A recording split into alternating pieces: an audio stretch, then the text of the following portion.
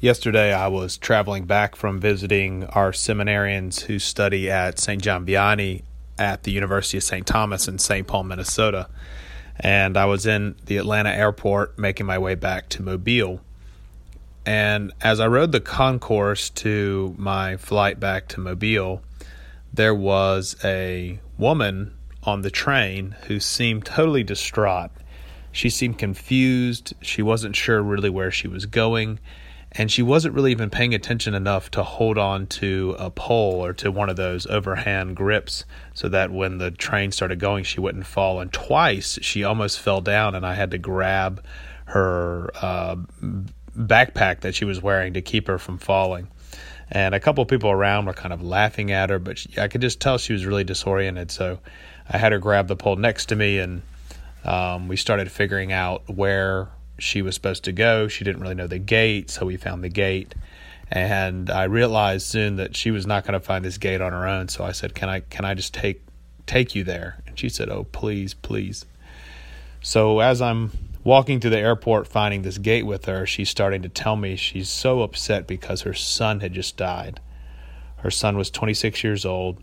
It was her only son, and she was just devastated. She was traveling to Orlando to be with some of her family members, her nephew, just because she was so sad, she was so lonely, and she missed her son so much. She said her son had suffered throughout his life with a rare kind of disease and had finally gotten the best of him. She lamented she felt like the doctors and nurses really hadn't paid him as much attention as they should have.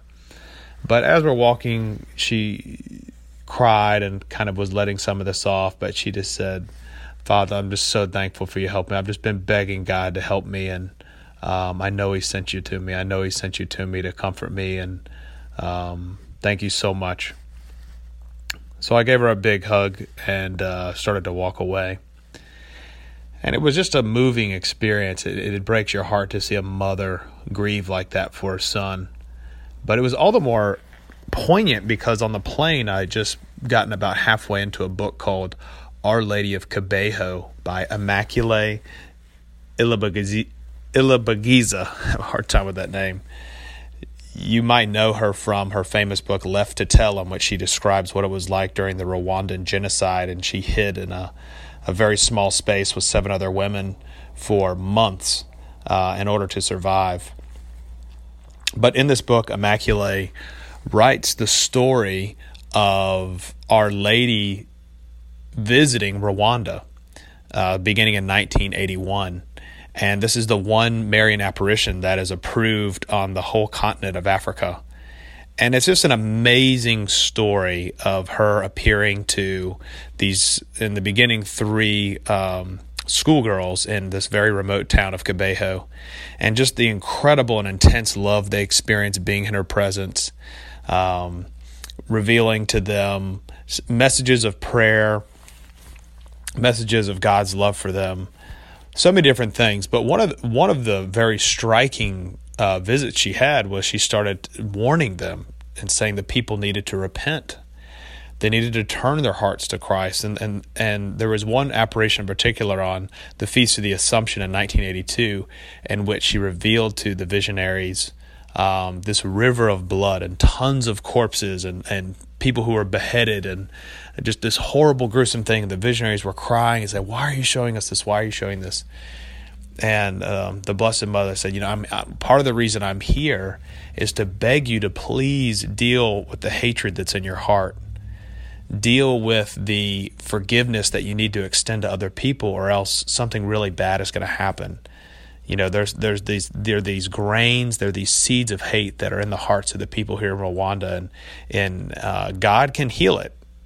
God is bigger than all the evil in the world, she told them, but you have to invite Him into your heart. You have to ask for forgiveness. You have to invite kindness to rule your life.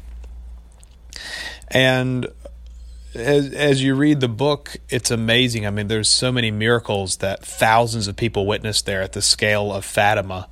There are so many amazing cures and messages and inspirations that people received over the next 10 years through these visionaries and through the Blessed Mother's visits. But as we all know, in 1994, this horrible genocide did come to fruition. I mean, Mary herself came down from heaven. Jesus himself came down from heaven and appeared to several different people with several different powerful messages. But people did not heed their advice.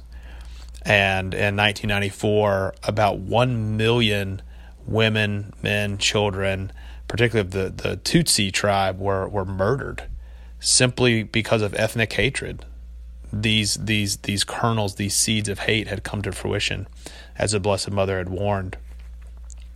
And all of this just seems so timely as we prepare for Advent, and particularly in the light of these readings, in which repentance is really the theme.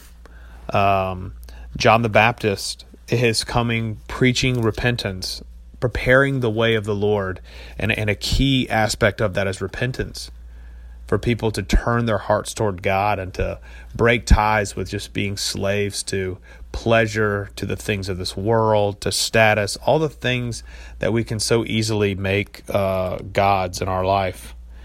And the prophet Isaiah, he says, give comfort to my people.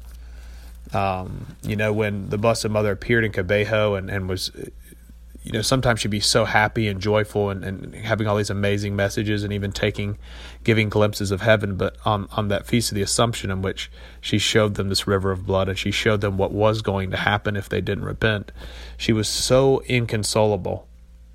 It was like this mother that I met in the airport. She was just so upset.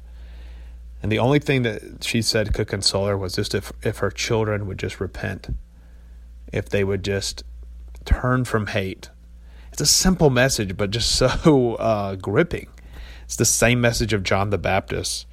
It's the same message we see in the second letter of St. Peter, saying, God has patience. He doesn't want anyone to perish, but for all to come to repentance. But there's no easy way of just glossing over that. It takes all of us taking the time to take that inventory in our hearts and see what needs to be repented of. And we need to do this from the bottom of our heart, because just like the people in Rwanda, we don't realize many times how deadly those seeds are planted that are in our hearts of hate, of resentment, of unforgiveness, of racism, of prejudice. In Rwanda, it would lead to, people willingly collaborating in the slaughter of 1 million people who are just of a different ethnicity.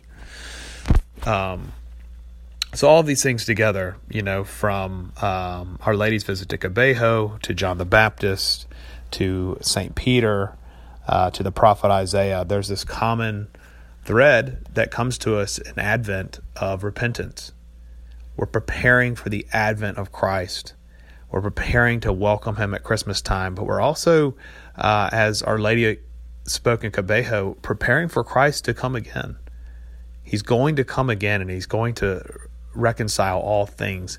And we want our hearts to be ready. We want our world to be ready so that Christ the King can come and truly find children that are ready to embrace all that his kingdom has to offer.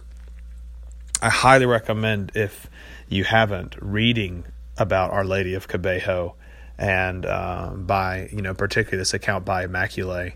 It's so gripping. It's so amazing to see the lengths that God goes to get our attention, and as you read it, as you reflect on it, to take the time. Don't think that what happened in Rwanda is totally separate from your heart, my heart, from our country, from our state, from our cities. We have to do this necessary work of taking an inventory of our heart, our past, our lives, and really repenting of our sins, of the ways in which we've wronged each other, the ways in which we've wronged our God, the ways in which we've wronged ourselves many times. And just from the bottom of our hearts, asking for forgiveness, going to confession, and preparing a place where Christ can live and bring about healing in our lives, but also to bring about the reign of his peace and love in our lives, but also in the world around us.